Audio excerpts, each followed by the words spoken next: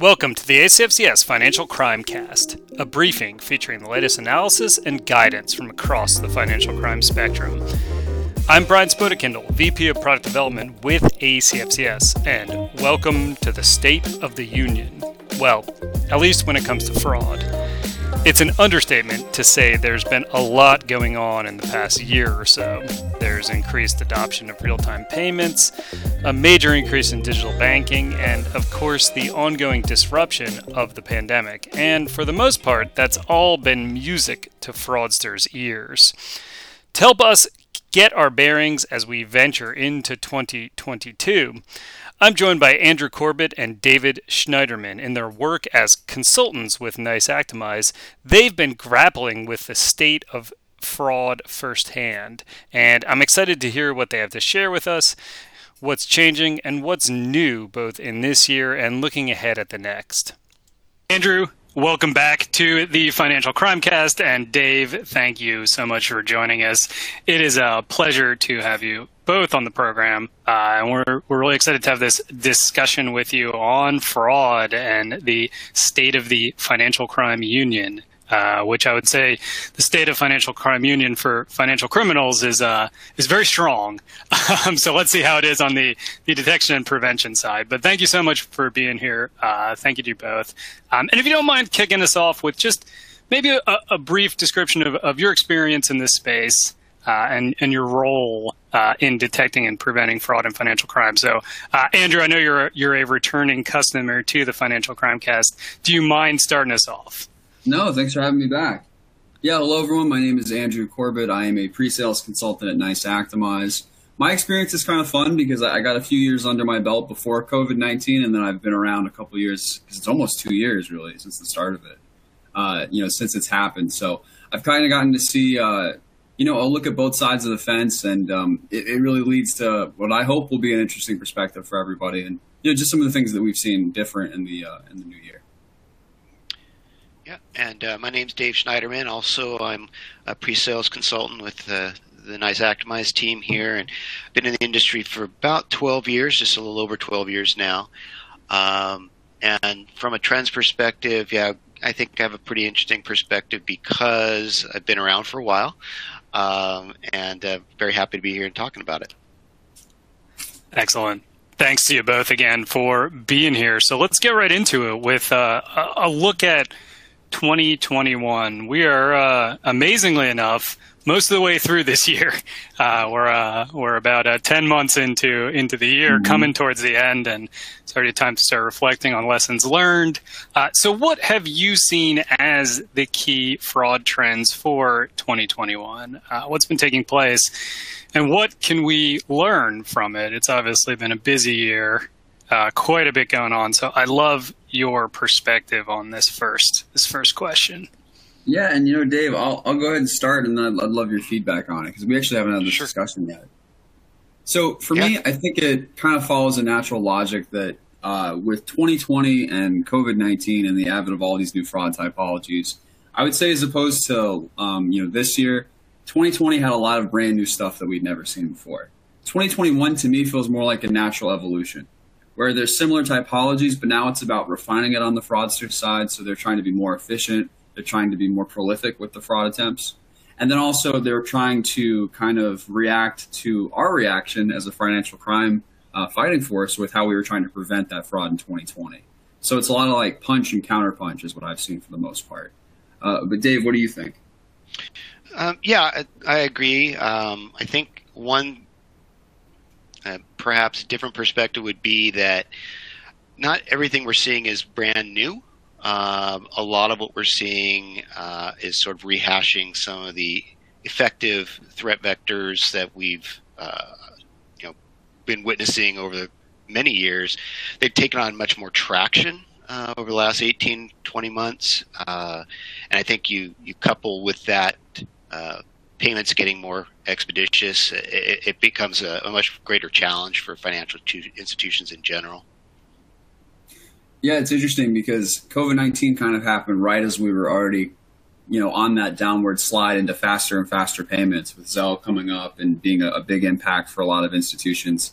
So in a lot of ways, it's like the worst possible timing, best for fraudsters, but worst possible timing for some of these institutions that had just kind of signed on for Zelle or were in that process. Because I agree with you, like even if we look at something like unemployment benefits, which I know me and Brian talked about a lot last time I was here, that's not a brand new typology. It's just different. Account takeover coming from the mobile or online channels is pretty typical. But then instead of taking that money and sending it out of the institution, they're sending money to that account and they're just putting a different name on that account. I think the interesting thing that's going on with some of the evolutions that we've seen, and I think I mentioned this last time I was here too, is we get a lot of conversations these days about, hey, we're about to go live with Zelle, or we're already live with Zelle, and we need to figure out how to take what we're doing on the digital side and lead to real-time, first of all, understanding, but then hopefully interdiction so that we can protect ourselves. Yeah, again, good points. And I think that as we continue to see faster and faster payments, Zelle, of course, is more on the consumer side, RTP more on the commercial side. A lot of other fintechs getting into the payments game. It's greenfield for a lot of financial crime, criminals that are out there, the fraudsters, if you will, and that again just poses additional challenges that build upon the ones that we already have been facing. Dave, what's a conversation you're having today that you weren't having 5 years ago? Well, I think today, and you touched on it, I think today's conversations are really more so around real time than ever. A lot of different fraud solutions, in particular, historically, have been more around detection, which is sort of the after the fact. And now they're getting into more of the, hey, how do we stop something from happening? How do we intervene or interdict? And how do we do that in real time? And that's, I think, really been the biggest trend as we've been interacting with customers over the last, I would say, 18 to 24 months. I would agree with that completely. Since I've been in the industry about 5 years now, the craziest shift has been in what you just described, which is intent. We're not trying to detect anymore. We're trying to stop. We're trying to be proactive. The phrase I hear a lot is, offense is the best defense. And I definitely think that's true when it comes to something like Zelle, because once it's gone, it's gone. It's not a check or an ACH where we have, options to get this money back. You're playing for keeps in that arena. And it's tough too, because a lot of the credit unions, especially that I'll speak to, and sometimes smaller banks as well, and fintechs are already all over this. If you're trying to attract a younger customer base, they need real-time payments. That's something they're looking for. And I think the last time that I was here, Brian, one of the discussions that we had is one of the few positives that's come from COVID-19 is you're seeing more and more customers and, potential credit union members that are not limiting their decision on who to, do business with based on geography. I'm having a lot more conversations where it's like, we actually have a lot of customers in this state that we don't even have branches in because of a marketing campaign or because of, just a way that things worked out. So committing to this interdiction capability, committing to being able to protect yourself and instead of, just detect what happens, leads to so much more value as you see your business growing from different, avenues and channels. Yeah. And go ahead, Brian.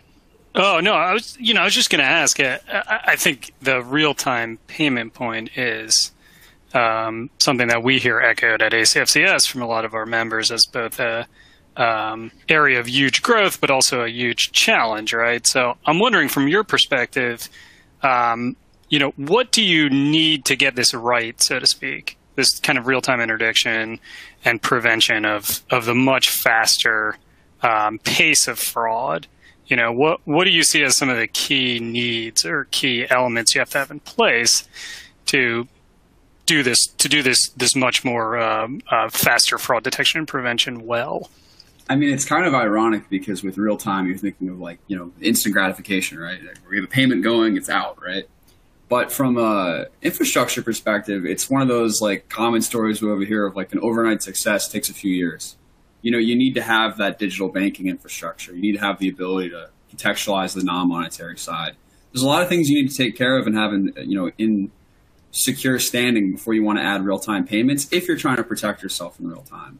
So, having a great relationship with your digital banking platform, being able to get data from your various vendors to whoever you're working with on the detection side is so important.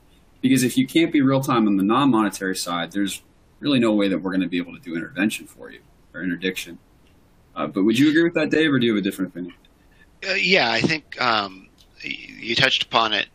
It's being able to get to the data. It always starts with the data, integrations, real-time integrations, the ability to also understand behavior leading up to payments, right? So being able to get out in front of something, it means that I don't have to sit back and wait for a transaction and make a decision in the 11th hour, do I process or not? The ability to understand, does this look like my customer or member leading up to those payments is really important. The other aspect I was thinking of earlier was friction. So when financial institutions are trying to service their customers and members through these digital channels, they always have to be cognizant of the fact that while they want to have security and they want to be able to protect their customers and members and their assets, they also have to be concerned about putting too many barriers to doing business in place as well. And so there's that happy medium. We sometimes call it friction right, but the idea around being able to do this in a way that allows their customers to conduct the activities and businesses that they want to do without having too many speed bumps. So so that is also another concern that we've run into across the financial system. That's why the interdiction story really makes a lot of sense, right? Because they can design their own configurations, their own criteria for which they want to interdict, right? While letting everything else go through because they're comfortable enough from a risk perspective to let things get processed. So I think those things really lead this conversation. It's got to take into consideration not just the speed of the data, but also a strategic perspective of the financial institution deciding what's worthy of intervening on. I actually think that's a great point, because it does come down to detection. Otherwise, all you're doing in real time is just irritating your customers, which, that's not something you want to be efficient with. Right. Yeah, great points all around. So thank you so much for the initial sort of look at, hey, where have we gone over the long, strange trip of 2021. Let's take a minute to look ahead and see about 2022 and where we see we're going. So, we've learned quite a bit about real-time payments, about the multiplication of fraud attack vectors. Is that what we expect to continue looking ahead to the new year? Is there something new on the horizon? Any thoughts on where we're going in the next year? We've seen a lot with device duplication, and I know I talked about that the last time I was on. The thing that I've also started to notice, and I would project forward, is it's just so important as an institution that you have the ability, like Dave mentioned, to really understand behavior. Because we're seeing a lot of VPNs, we're seeing a lot of mass adoption of VPNs. And I've run into a lot of prospects that have had some real problems with this. So they either don't have that information, they're not getting it from their data provider, or they are getting it, but they don't have an ability to really assign a behavioral metric to it. Understanding if somebody's using a VPN and when they're using it and what's following that activity is really important today, and it's going to be even more important in the future as some of these other device duplication typologies that we see begin to be kind of attacked and worked on the fraud and compliance side. Fraudsters are going to kind of go where the value is. And for the moment, I'm really seeing a lot of value in that VPN, just taking advantage of the fact that maybe some of the institutions out there don't really have a good feel for when customers are using that and what it means in the context of a fraud event. Yeah. And I would also, on top of that, I would say that understanding the trends that the criminals are leveraging multiple payment rails, if you will. It used to be accounts get breached and they'd wire money out, right? But now it's so much more multi-channel or omni-channel when it comes to how these money movement takes place, right? accounts get breached, money comes in, money goes out, but they're using different rails. So you have to kind of understand from an omni perspective what is really happening that tells the full picture, the whole story. Because if you're only looking at it from, the wire perspective, or looking at Zelle or RTP or some other, specific payment, you only have half the equation. There's also like a macro micro discussion that you have to have when you're talking about fraud, because fraud's not AML where, an industry standard can really be applicable, because those are those known typologies and we can really use that data to, figure out and optimize the process. With fraud, it can be local. I mean, it can be really specific to geography. So one of the things that you have to be able to do, and I mentioned this last time as well, is just configure for your own reality, because fraudsters are doing that. Fraudsters are looking at all the data over the last 2 years, and they're stress testing thresholds. They're getting that industry information. And then they're also trying to figure out, these institutions that they're attacking, these credit unions, these banks, these fintechs. They're going to figure out what's being put in place if there are hard and fast rules, and they're going to move the goalposts on you. So much of success today and in the future is about being able to have instant visibility, whether it's through reporting or whatever plot process you're using, to really understand, hey, what does this data mean for us specifically? Our institution, the patterns that we're seeing in our area of operation, and how is it possible that people might move the goalposts on us? And can we see if they're doing that? Because if we can run a dedicated report and see that, hey, we have this new customer metric that we're using where, it's the first 10 wires makes you a new wire customer.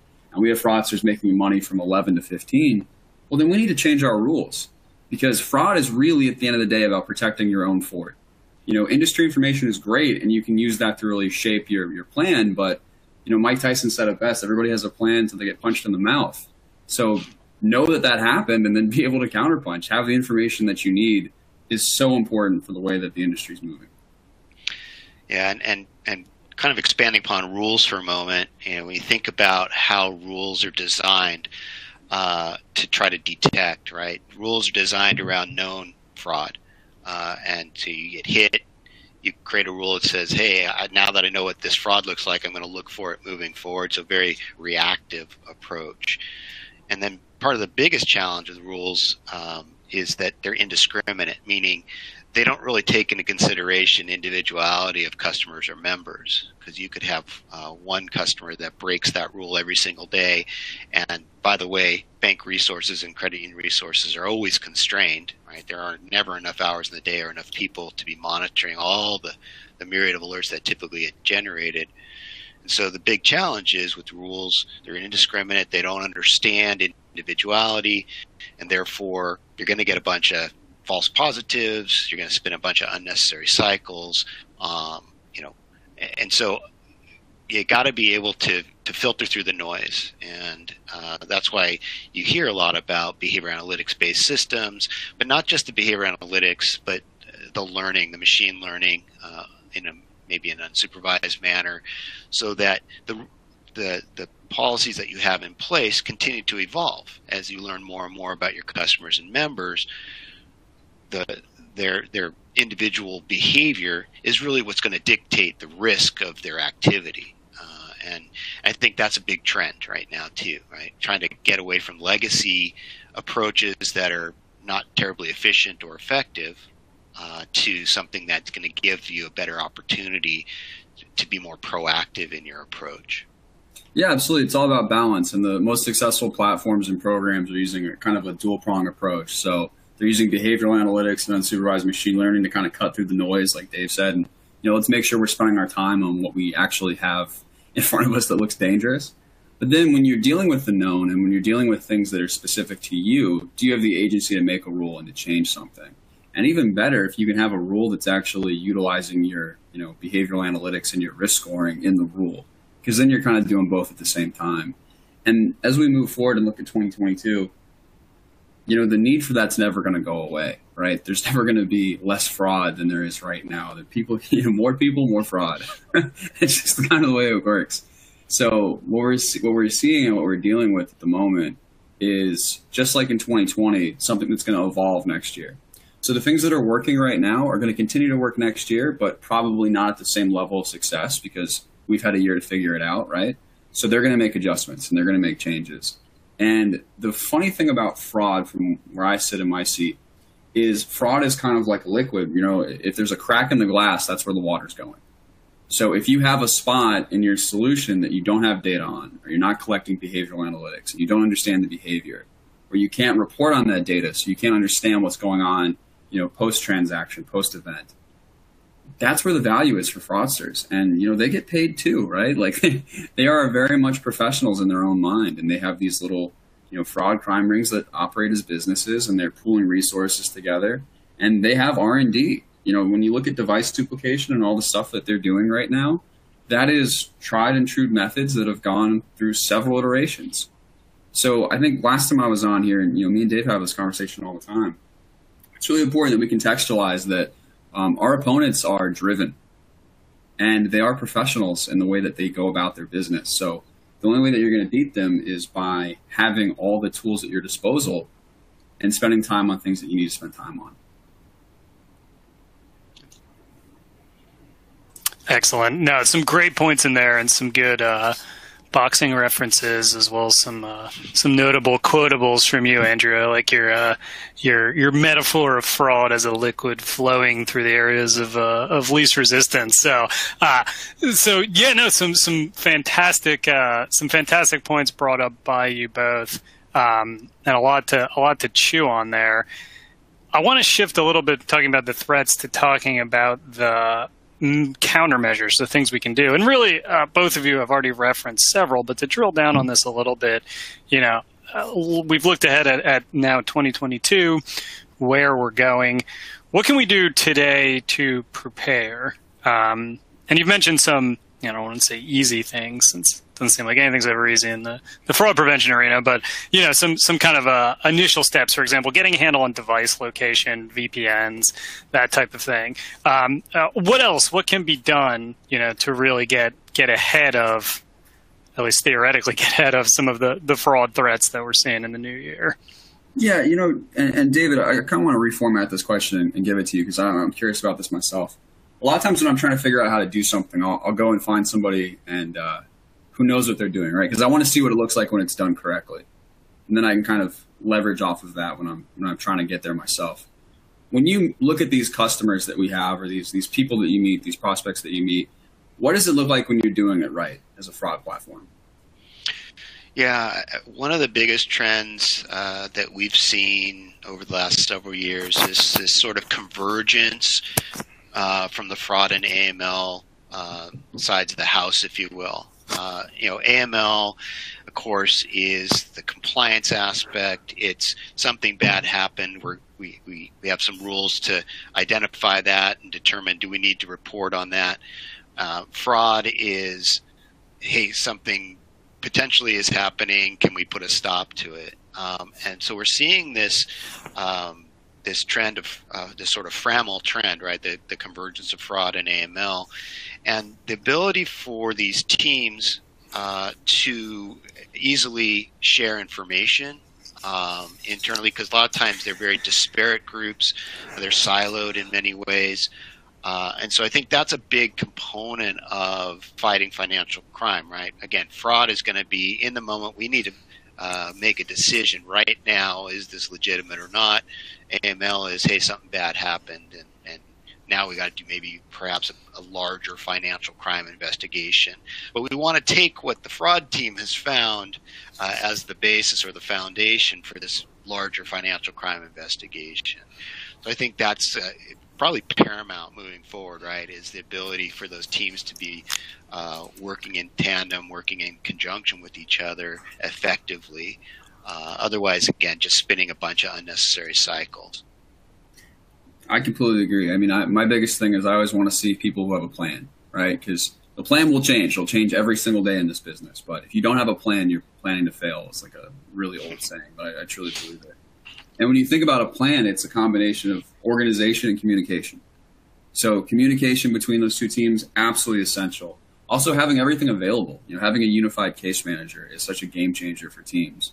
When you're seeing an AML alert in front of you and you can see the fraud case that this customer had 6 months ago, and that might actually have a change in the way that you approach the investigation. That's what having a plan as a overall financial platform looks like. I think the other thing too that I always kind of look at when I'm looking at success is when people have the ability to learn from losses and victories, right? There's a great, oh, well, you either win or you learn, right? That's kind of true in my opinion. Yeah, sometimes when you lose, you can learn, but sometimes when you win, you can learn. So are you able to have access to all of your data? Do you know why things happen? Do you have the ability to run custom reports and see the results of when you test the market, right? When there is fraud or when there is AML activity? And can you use both winning and losing as a source of learning? Because the win, what that's going to do is it's going to reinforce the other two things we talked about, organization and communication. And your plan's going to get better. And you're going to go into the next day with an even better plan. And then that plan will change because that's the nature of the business. But I think you have to start each day that way.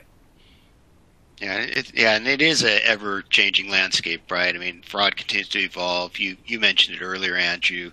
The criminals are going to continue to evolve and change.